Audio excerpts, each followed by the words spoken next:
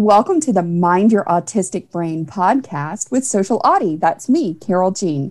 And today, my incredible guest, who has been in the autistic community since 1992 online and going global, he has spoken on stages across the globe, is from Israel. And I'd like you to meet my friend, Chen Gershuni. Thanks so much for being here. Welcome. Thank you for having me.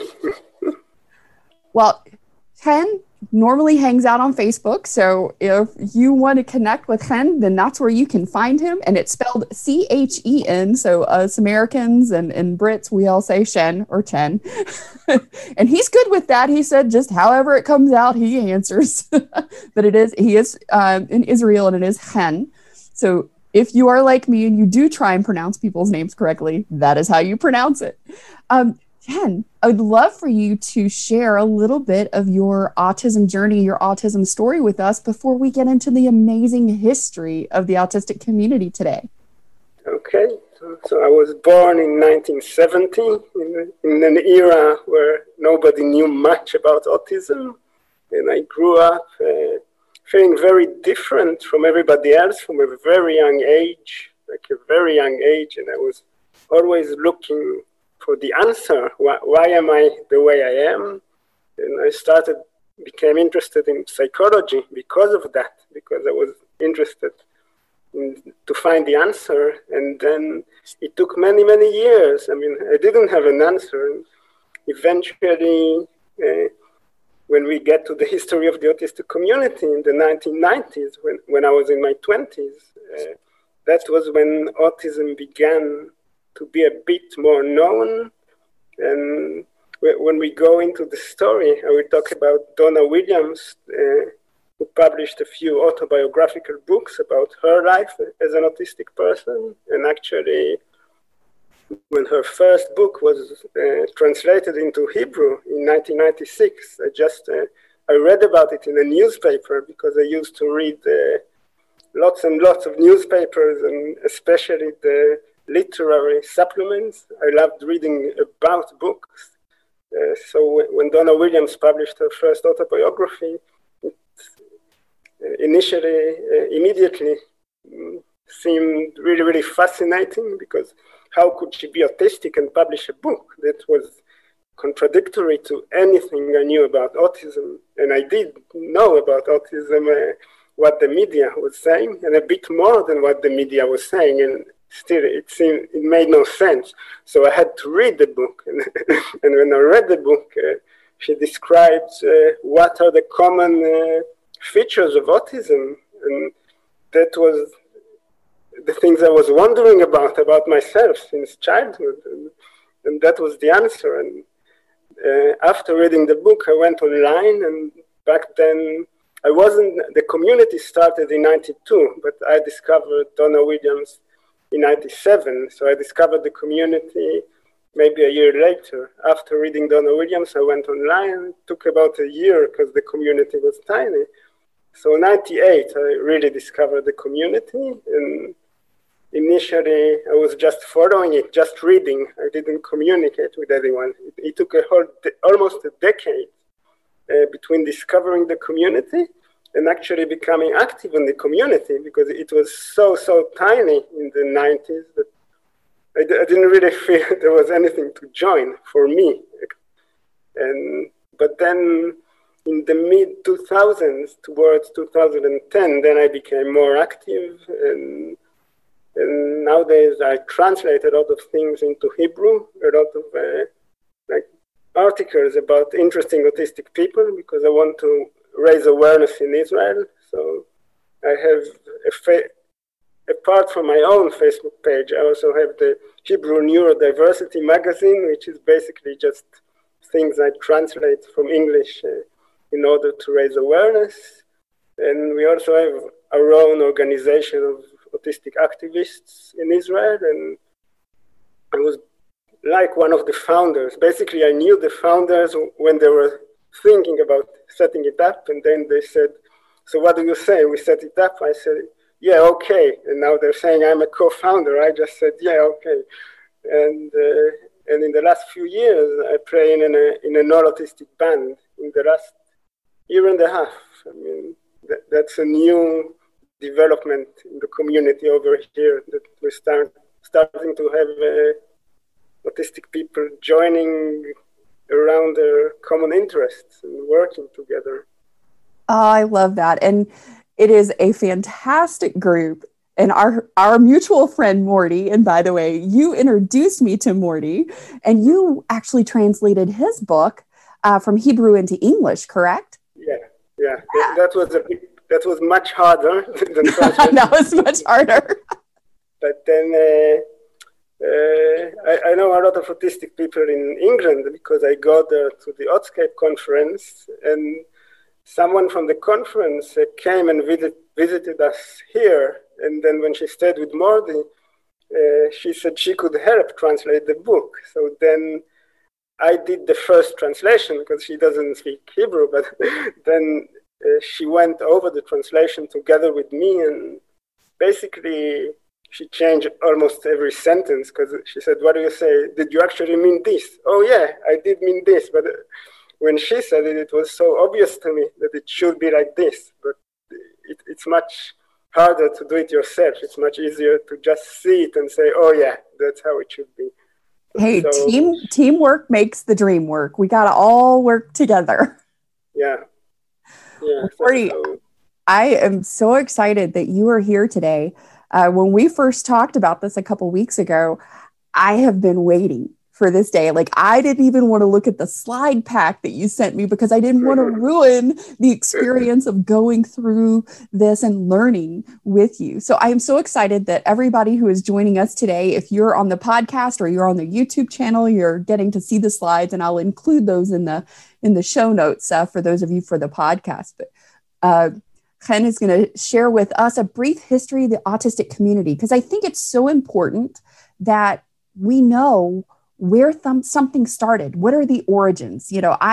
From my scientific brain, I'm always looking for, where did something start? How did something evolve? What is it, started, and where did it end up? Where is it now? And where do I see it sort of predicting where the evolution is going? So I love that we're having this conversation today.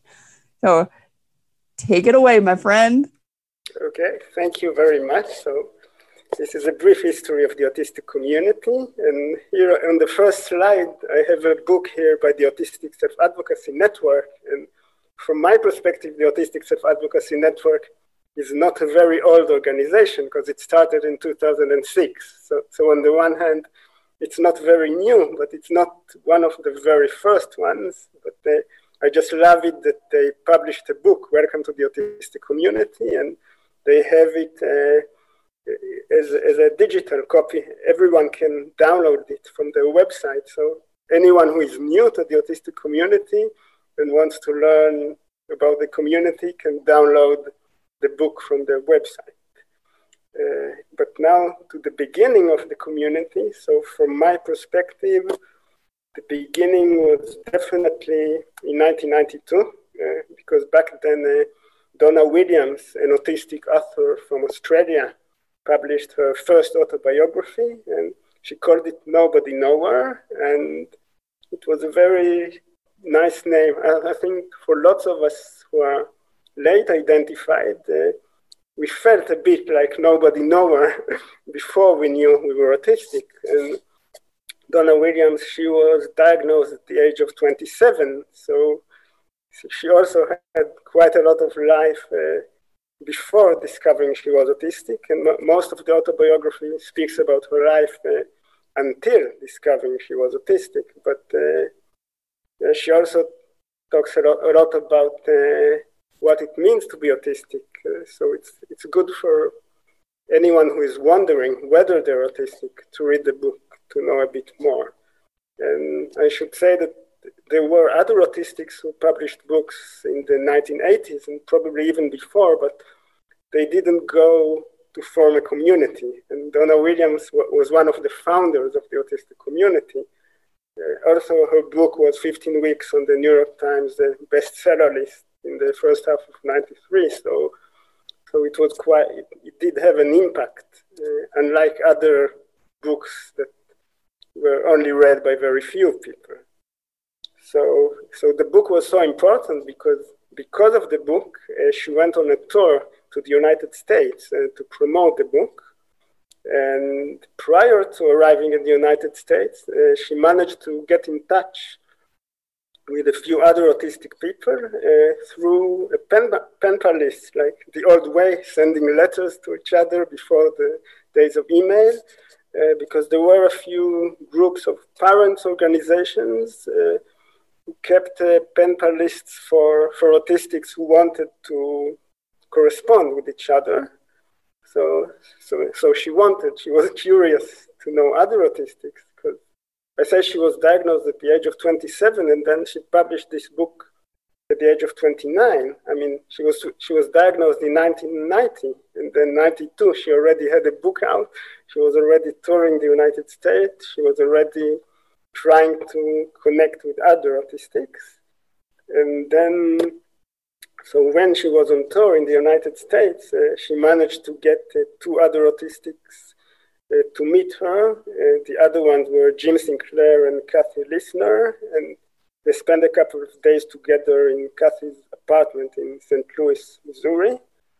And Jim Sinclair went along to be probably the most important person, at least in the first decade or so, of the autistic community. And after meeting each other at Kathy's apartment, Donna Williams described the meeting in her next autobiography, and she called her next autobiography Somebody Somewhere, because it deals with discovering that she was autistic and with discovering the autistic community. And she said that together we felt like a lost tribe. Normal is to be in the company of one like oneself. And Jim Sinclair wrote about the meeting.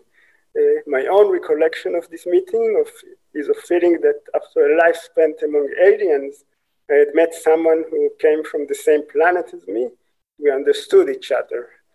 So yeah, this analogy of someone who comes from the same planet as you, it kind of goes throughout the history of the autistic community.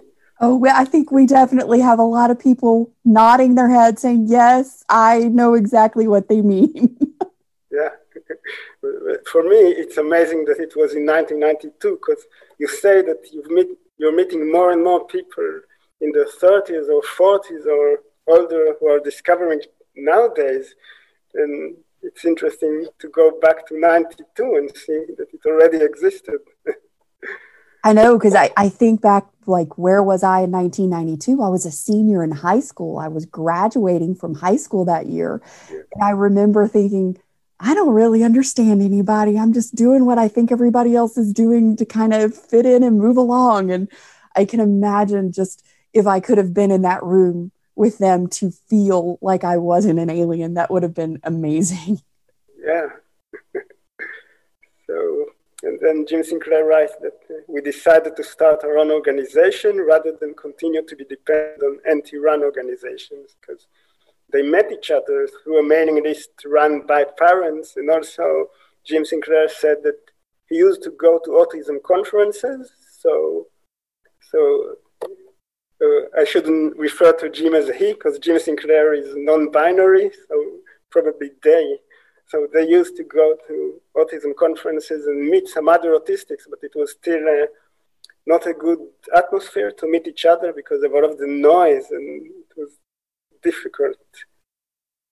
And I should also say that Jim Sinclair themselves also was born in the early 1960s, and Jim Sinclair was diagnosed autistic as a child, but then as a grown-up, they kind of forgot about it. I remember reading somewhere, maybe around the age of 20 or not that long before that meeting, it's kind of occurred to them that they were indeed autistic. It's something that it was a re-identification at an older age.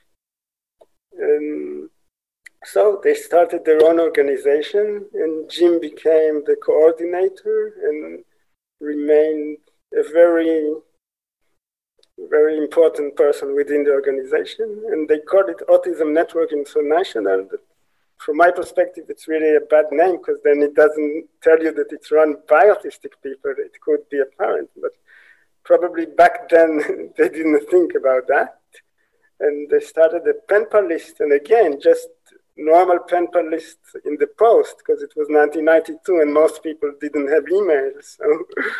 So just normal pen pal list and a newsletter, like a small magazine, Our Voice. I would love to see if there are any copies left somewhere, because I've never seen a physical copy. Should be fascinating to see. Yeah, that really would. I would love to see some copies of that as well. We need to do a little hunt and research project to see if we can track a few of those down. If anybody listening knows or has a copy of Our Voice newsletter, Chen and I would love to see a copy of it. So please send it via email to one of us. Yeah, I have no idea how many were actually published. I mean, but interesting. And then in '94, they started an email list, ANIL, because '94, people were starting to go online, and also I think Jim was studying at Syracuse University at the time, so through the university, he had the technical ability to start a mailing list. And this is the Autistic and Proud pin. I don't think they made it in '94. Because I attended some of their conferences later in 2007, 2008, and later. So back then, in 2007, I saw these pins. So this was probably a later thing, the Autistic and Proud things. So I'm going to ask, wait a minute, go back to that real quick. So this is like a lapel button that you have, and it's got Autistic and Proud at the top. And then it has, is that sort of what kind of animal is that, do you think? It's a llama. It's a llama, okay. Yeah, they had a story about the llama. I don't remember why. It was some they had a discussion about the llama on the mailing list. I don't know why. And that's why they... Okay, well, my very artsy brain was like, it's not a camel. It's not, when I was trying to identify. So a llama. Okay, so we got a llama. Yeah, I remember they loved writing on their list, llama, llama, llama. I don't know why.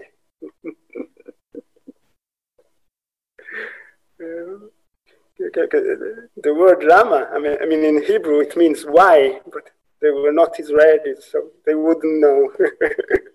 I don't know. I kind of like that llama is why. Yeah. I always find that interesting for word origins. When I saw it and you say llama, and I'm like, immediately think of the children's book, Is Your Mama a Llama? But, that's just where my brain goes. I wonder how many people listening thought of the book, Is Your Mama a Llama, when we said llama. If you thought of Is Your Mama a Llama, let me know. I want to know.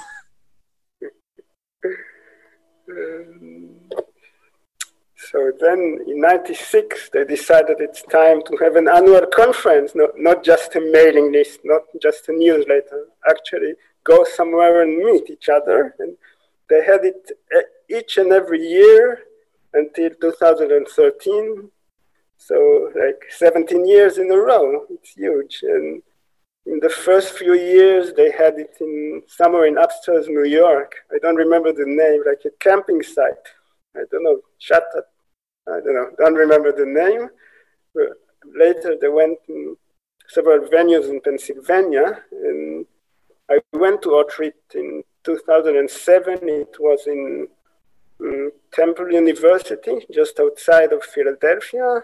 And I went a year later, 2008. It was somewhere Bradford. It was also a university. I don't remember which university, but it was in the town of Bradford in Pennsylvania, but really close to New York, I remember. And later, 2011, I went. It was also in a university campus in Johnstown, Pennsylvania.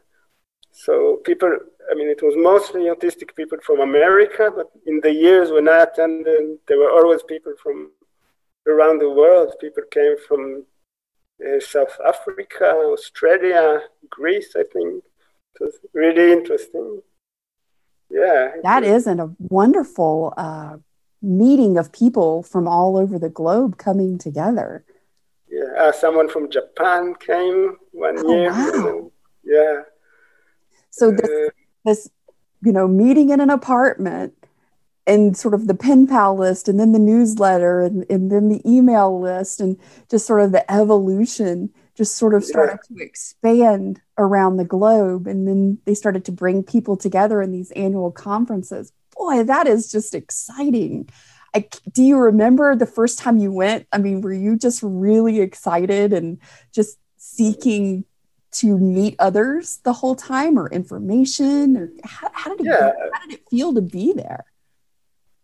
Well, before I went, I was mostly really, really curious because I only met a tiny amount of autistic people before. So I was curious about how it would be. And then being there, it was interesting, It's still interesting. I mean, so many years later, and I still feel like I'm researching the autistic community. Like, I still don't have my answers. I don't know.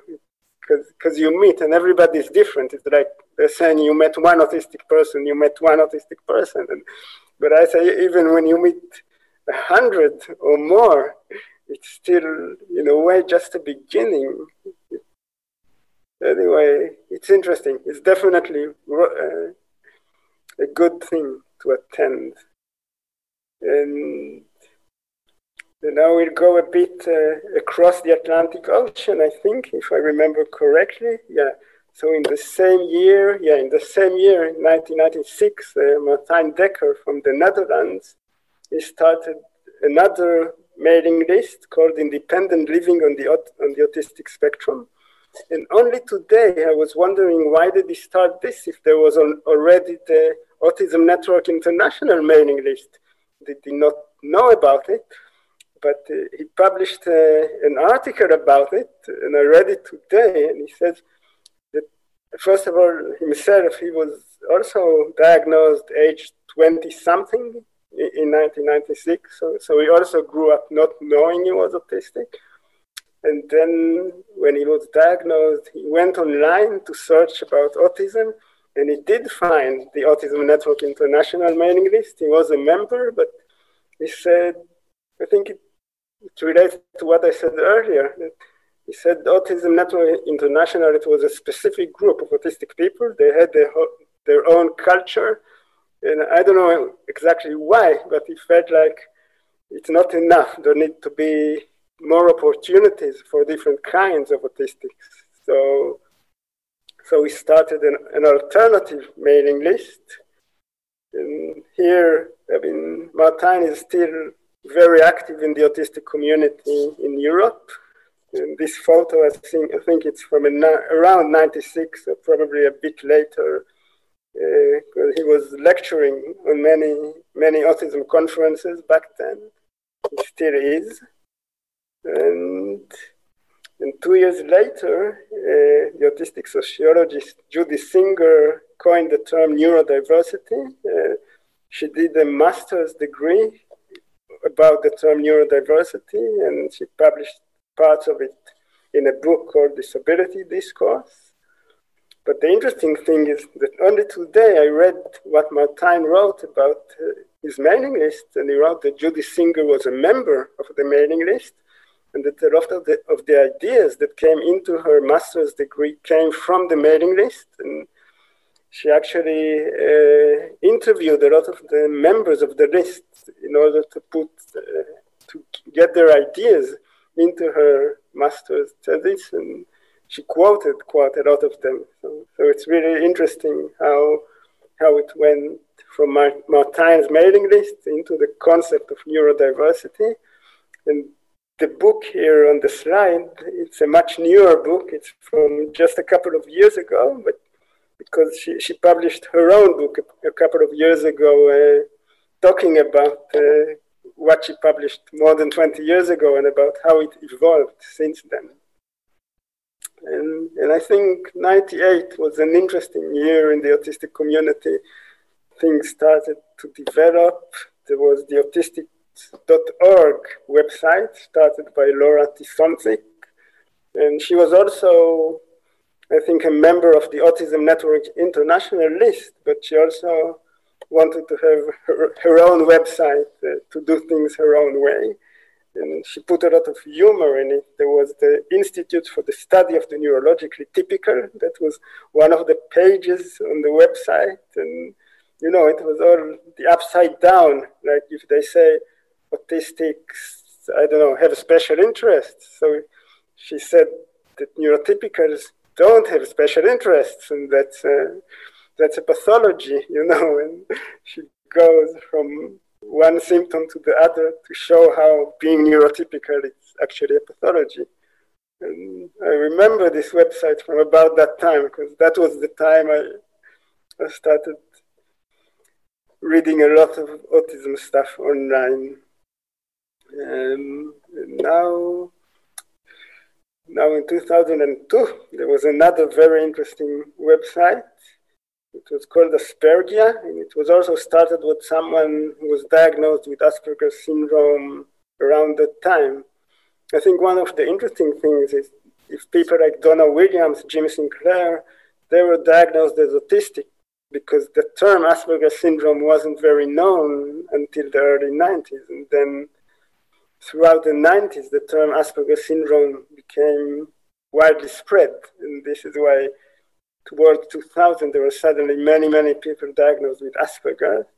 So the guy who started it also, I don't remember how old he was, but he was diagnosed and immediately went to form the website. And what was interesting was that he wrote a bit of a mythology, like there's the island of Aspergia, and that's where the people with Asperger's syndrome come from. It's like an ancient civilization. And the website allows all members of the civilization to reconnect with each other and to rebuild the civilization. Now the thing about the web. Yeah. You know, I heard someone the other day, we were having a conversation and they were talking about and referring to that same concept of, you know, revitalizing, you know, the lost civilization. It's sort of, you know, sort of the Greek mythology type thing, you know, that this great wealth of knowledge is sunk to the bottom of the ocean, and you know we're resurfacing all of the information and the history and the culture of the people. And I feel like that is probably a lot of sort of what he was talking about. Yeah, I think many people would understand it. But the website, that was the time in which I didn't follow the autistic community, because after following it a lot from 1998 to 2000, there wasn't really that much, and I became a bit bored. I said, oh, but if this is all there is, then I don't know, I have no place here. So I left it for a few years, and so I wasn't there in real time. But this Aspergia, it closed after just 2 years. I don't know why it closed. But the importance of it is that some of the people who met each other through Aspergia went along to form other things. And a more important website, in my opinion, is Aspis for Freedom. So it started because Aspergia was closed and people wanted to continue working together, speaking to each other. So two of the members who met each other on Aspergia started Aspis for Freedom. And back then they were called Gareth and Amy. Nowadays, throughout the years, Gareth became a woman. So now she's known as, I forgot her name, Gwen. Okay. Now she is a woman called Gwen. And she wasn't active in the community for many years, but in the last year or so, she kind of appeared again. And anyway, back then they were called Gareth and Amy, and they became a couple. I think they still are, even though now they're Gwen and Amy. And Aspis for Freedom, I did join it in 2005, and what I liked about it was it was starting to become a bit political in a way. It was like it wasn't just a community. There were also lots of discussions about what we do as a community in the outside world. How do we advance the rights of autistic people, and how do we fight against mistreatments of autistic people? And one of the initiatives, before one of the initiatives would be on the next slide, but here we have another website that started in the same year as Aspis for Freedom, and it was called Wrong Planet. So again, we have this feeling of being people from out of space. And it was started by someone called Alex Plank, who was 17 when he started this website. And this website actually, it still exists. It has a forum system, and I still go there just to publicize things. So I don't know, I was there for a few years, and there were maybe 100,000 participants. About a decade ago, there were about 100,000. Nowadays, I no longer know, because I think Facebook took a lot of the traffic, because like people no longer need dedicated websites. But it's still going on. I mean, when I go there, there are always hundreds of new messages. So it's still going on. Yeah, and now to the Aspis for Freedom initiative that started in 2005. They decided to make an Autistic Pride Day, because if you want to have a community, if you want to build a shared, I don't know, activism, it's good to have one day a year, which is your Pride Day. And they chose June 18th simply because one of the younger members of the forum, he was 10 years old or something, and he really loved the idea of the Autistic Pride Day, and he said, let's choose my birthday. And he was 10 years old, so they said, yeah, okay, let's choose your birthday. I think it's a good date because it's springtime. It's a very good day to have events. And I don't know what they did that year, but here in Israel, we heard about it. So we read about it. So we started it in 2006, and then every year we're having an event. Oh, that's wonderful. I love that. And once I got into the community and learned about Autistic Pride Day and sort of, what different places were doing, and places all over the world, how they were celebrating, what was like the most memorable Autistic Pride Day event that you participated in? Okay, so we also did a documentary about autism in this country. So for me, the most memorable was in 2012, because then I came with a documentary team. And on the one hand, it was a bit more difficult because you're not as spontaneous. You are aware that you're being filmed, and sometimes they tell you, hey, do it again, because we didn't film it well. But it was still the most memorable, because I felt that it was no longer just a few guys with guitars on the grass, but we are also starting to spread the message to the wider world. And yeah, every year we bring guitars, we bring some food, some people read their poems, some people bring, I don't know, sculptures that they make, people play games on the grass, or as families with autistic children are joining us. So it's nice, yeah. This year we only had it online, but I don't know. This year maybe we would still not be able to do it. I don't know. 5 months from now, we'll wait and see.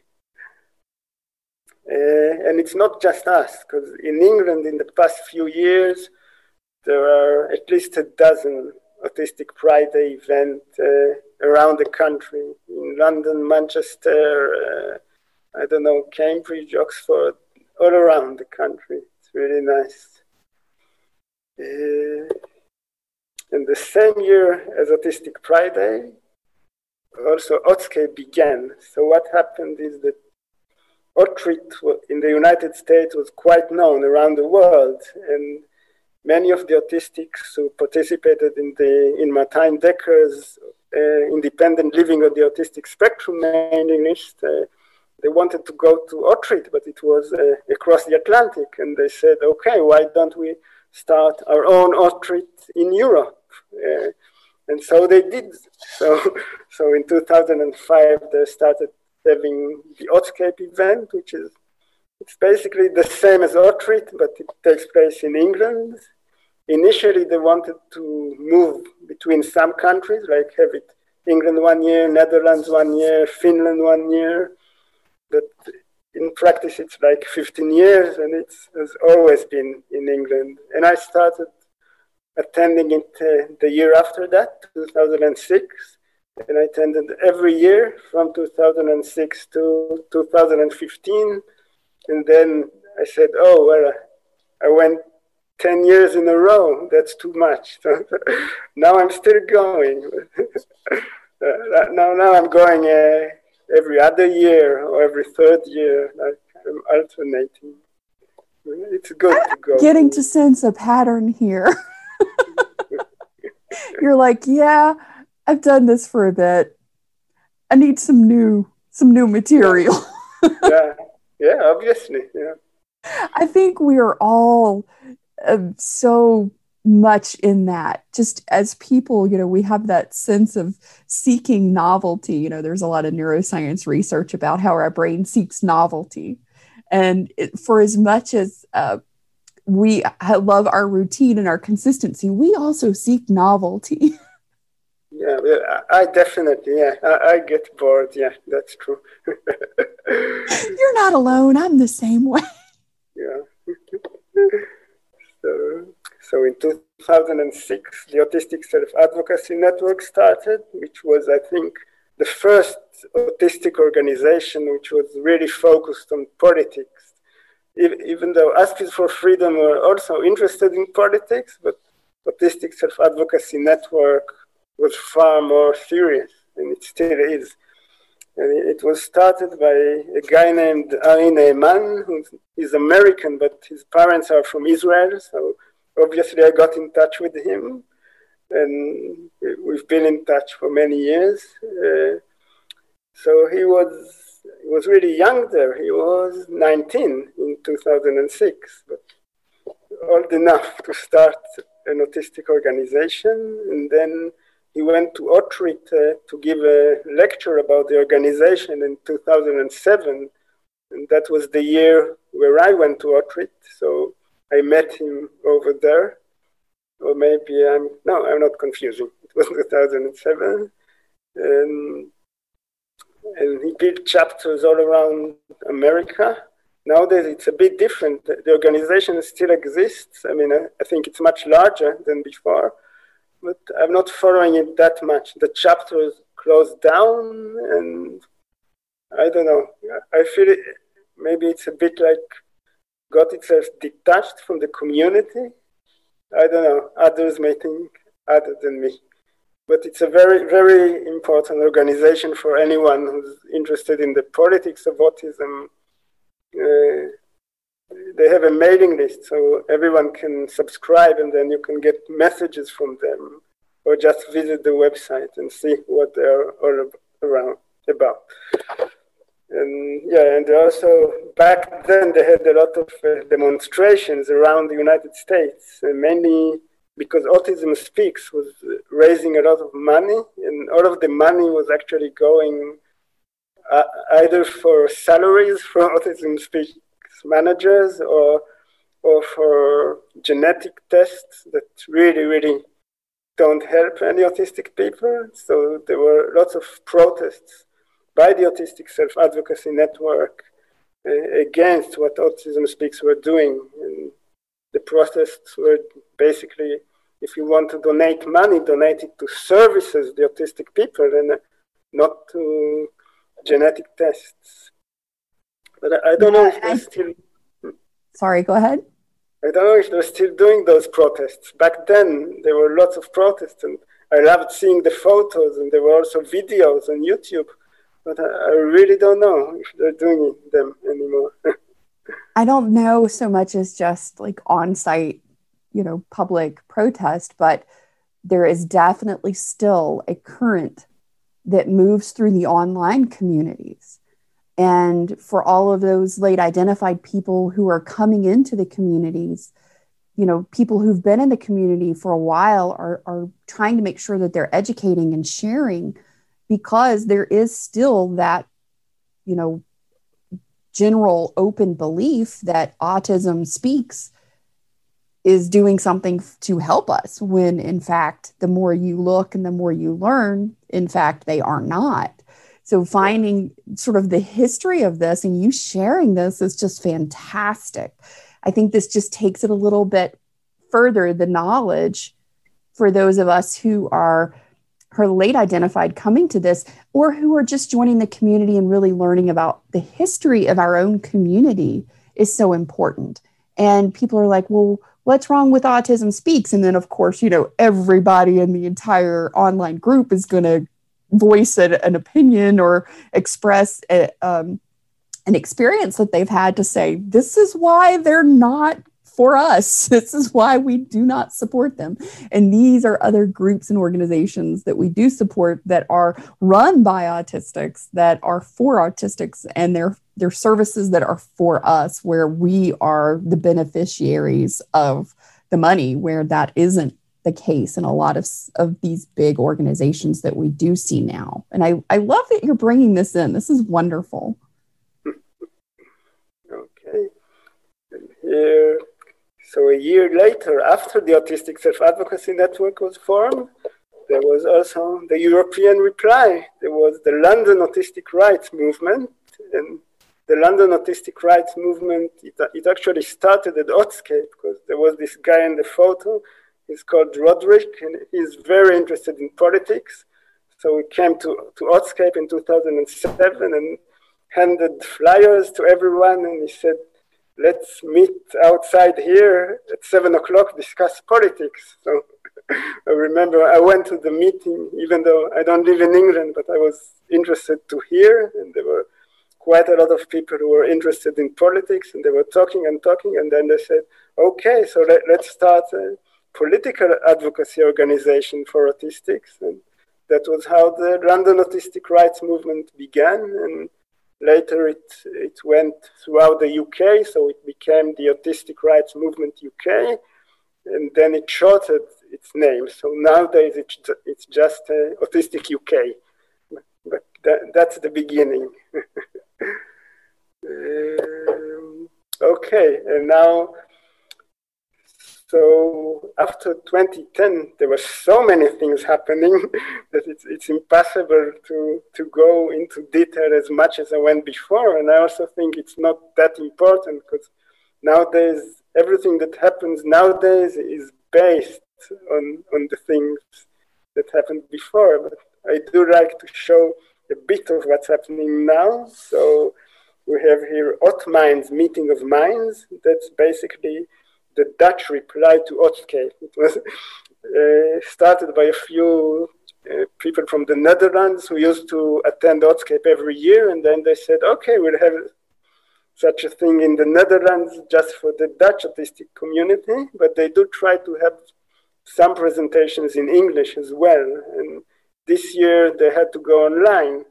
So I attended it out of curiosity, and there were some presentations in English. So it's not just in Dutch. And there's the Awesome Conference that's being done in Ireland. It's also an all autistic conference. It's produced by Evelyn Welton, who is autistic herself. Yes, and Evelyn is actually going to be a guest coming up in the podcast. So I'm really excited to get to share her as well. And I love to see sort of when it started. 2010. I mean, we're talking 11 years in the making. So this has been the best history lesson. I am loving this. Oh, these are after 2010, because now I'm no longer know exactly. Oh, I got you. I think the awesome so much one happening. The awesome one is, I don't know, maybe 3 years old. It's not very old. Well, I'll get the hardcore answer, the concrete answer from Evelyn. Yeah, that's true. And what we have more? Oh, we have the Association for Autistic Community. That's really important, because because Otrit stopped being produced in 2013, so some of the organizers wanted to continue it, but they couldn't continue it as Otrit because Jim Sinclair decided that they're not going to do it anymore. And because Jim Sinclair was the main person, Jim Sinclair didn't want anyone else to use the term Otrit, because if you've worked on something, you don't want others to use the name and do something that you're not involved in. So some of the organizers started the Association for Autistic Community, and they're doing an annual conference named Ot Space. But I don't know, I think they're doing it every other year or so. I'm not sure. I thought they stopped doing it, but then I saw that just a few months ago they posted about hoping to do another one in 2021. What more? So we have the Autistic Pride Alliance. That's basically an alliance of people who organize Autistic Pride Day events in their own towns or in their own countries. And it's a bit of a loose network, but we have a Facebook group, and that's where we kind of coordinate dates for Autistic Pride Day, because even though the official day is 18th of June, sometimes it's just not convenient. So we do events around 18th of June, but not just on the day, and sometimes even a month later. It depends. And there's the Autistic UK, which I talked about earlier. That's basically the new incarnation of the London Autistic Rights Movement. And there's Otwave, which is in Finland. It's also inspired by Otscape. It's an all autistic conference, and also they do a bit of English in it. I think they have very nice videos online from the past conference of presenters from other countries who came to Finland to present. So a lot of it is in English, so everyone can enjoy it. And the other thing is the UCAP. It's the European Council of Autistic People. That's quite new. It's maybe 1 year old, and it's basically it's an umbrella organization. It's a political advocacy organization by autistic people, but it's mostly made of organizations such as Autistic UK or similar organizations in many countries in continental Europe. And they all go together to coordinate things. They even have offices in Prague, in the Czech Republic. That's like where the main office is. And also one of the organizers of Otwave, she's very, very interested in the whole pan-European autistic community. I think she was one of the major forces which started the European Council of Autistic People. And I think I went through all those logos, and there's obviously a lot more. I mean, if we're talking about the past decade or so, there are obviously many autistic bloggers, many autistic YouTubers. I try to focus on organizations and on events. I think I covered most of that. I think you have. I have learned so much. This has been fantastic. It really has. And I hope that this has really helped everyone who's watching and listening today learn more about the history and the origin of organizations, how they came about. Because, you know, it's so often that one group starts and then, you know, things happen and things evolve over time, and then another group spins off from there, you know, and just to see the connection and how it evolved over time has just been really, really great. Thank you so much for sharing all this. You're welcome. I think it's my special interest. I enjoy speaking about this. I'm really curious to know what the next decade would bring, because it's obviously going to continue to evolve from now on. So have you started working on your history of the autism community from 2020 to sort of journal and document this, because I feel like that could be its own thing because of how it brought 2020, just from what 2020 has been for us and how it drew so many people online because of the virus and people quarantining and that kind of thing. I've met so many people this year who discovered that they were autistic because they were online in places that they'd never been before. And they had time to really realize, hey, I'm a lot happier not having to leave my house and that type of thing. So you, being this fantastic journal writer and historian, really need to start documenting this. I think it would be fascinating to revisit in a couple of years with you on this. It's interesting because I know, the whole video conferencing on the internet, it probably existed for many, many years, but people never used it much. And this year, people had to use it. Like, I remember maybe just a year ago, somebody asked me, "Are you using Zoom?" And I didn't know what it meant. Never heard of Zoom. And just a month later, suddenly everybody around me started using it just because they didn't have any other options because everybody was stuck at home. And yes, and then they had Autistic on Zoom last summer. And now they're saying, okay, obviously we would want to have a physical Autistic when it's possible, but let's continue having it in parallel on Zoom, because then you have people from around the world would be able to join without having to fly across the ocean or whatever. So yes, it really opened up the world.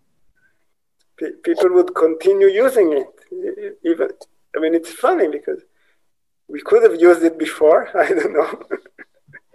It's really interesting to watch and to see how people have, for something that has been around forever, because I've done GoToMeeting and Zoom and a couple other things, prior to this, but never been a daily avid user until now.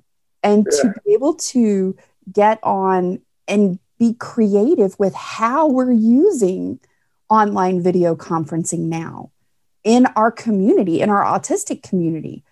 We're meeting and having conversations, sort of like what started with Donna Williams in that little apartment of Kathy's. We're now sort of having that same experience and that same evolution in our social circles.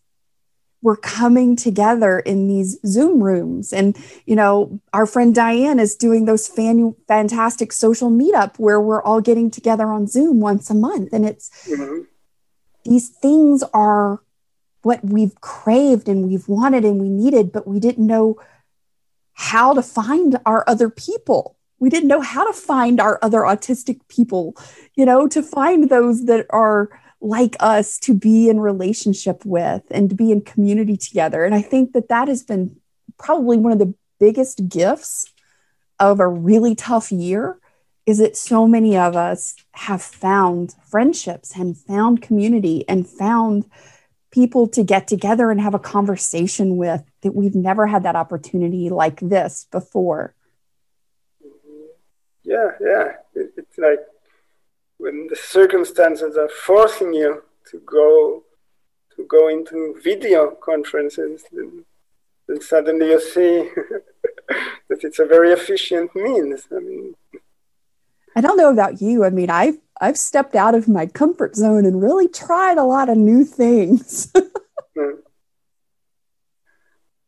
don't know. Yeah, I don't know. Yeah, I did a few video talks on Skype years ago, maybe 6 years ago, 7 years ago, but not much. Nowadays this Zoom community meetings, it's like it's the new normal, and perhaps it's going to stay the new normal because it saves traffic jams. It saves a lot. It really does. And, for those of us who are like, okay, I'm exhausted after I had to get up, get dressed, and then go somewhere, drive or, whatever it was, by the time I get there, I'm too tired to talk or socialize or anything. I just want to go back home and get my clothes off and lay down. So I think it's really opened up a lot to a lot of us, because it's also, you know, from a sensory standpoint, from just sort of taking down that barrier of having somebody directly in front of you. You know, sometimes that's just sort of anxiety inducing, and being behind a screen is sort of a little bit of a buffer, and it still allows us the community and the communication, but without some of that sensory overload. So that has really been a big deal for a great number of us this year, I think. Yeah. It is, yeah. I wonder how it will continue once things get to normal, how the teleconferencing would be side by side with real life meetings. Obviously, we're going to do both. The evolution will be amazing to see. And I will be thrilled to do this again and have this conversation in 2031. And you and I get together and you put your slide pack together from everything that's happened from 2020 for an entire decade. I'll try, I would enjoy that. Yeah. I would too. So you know what? I am going to go ahead right now and just let you know to go ahead and pencil that into your diary, because we're going to be doing that. Okay. We're going to be doing that, definitely. Because this has been wonderful. This really has. Thank you so much for the time that you put in, the knowledge, and to have you from the living, breathing, I was there perspective has been wonderful. Thank you so much for sharing this with me today, sharing this with the Mind Your Autistic Brain community and with the autism community at large, because every time we come together and have a conversation, we're elevating everyone. We're sharing and we're reaching out, letting somebody next to us know you're not alone. You're not the only person that experiences the world this way or thinks this way. I kind of see it that way too, or I've experienced that. And when we have these kind of conversations, that lets somebody else know that, hey, you're not alone anymore, and it's okay. You're perfectly wonderful just how you are, and you're not alone. And that is the best part of community that I can think of. Okay. Thank you for doing this podcast. Gershuni, thank you so much for being here. Thank you for sharing all of your knowledge and information with us. I will have as many links as I can possibly find for everything that you shared today in the show notes below. If you guys are just loving this and you are adoring my new friend, please go and visit him on Facebook. If you live in Israel, because we've got a pretty good sized group of listeners now. If you're in Israel and you speak Hebrew and you are looking for translations for articles, make sure you go and visit his site on Facebook and get all of those wonderful things. Thank you so much for being here. Thank you for your time, and thank you for all of your wonderful knowledge today. Thank you.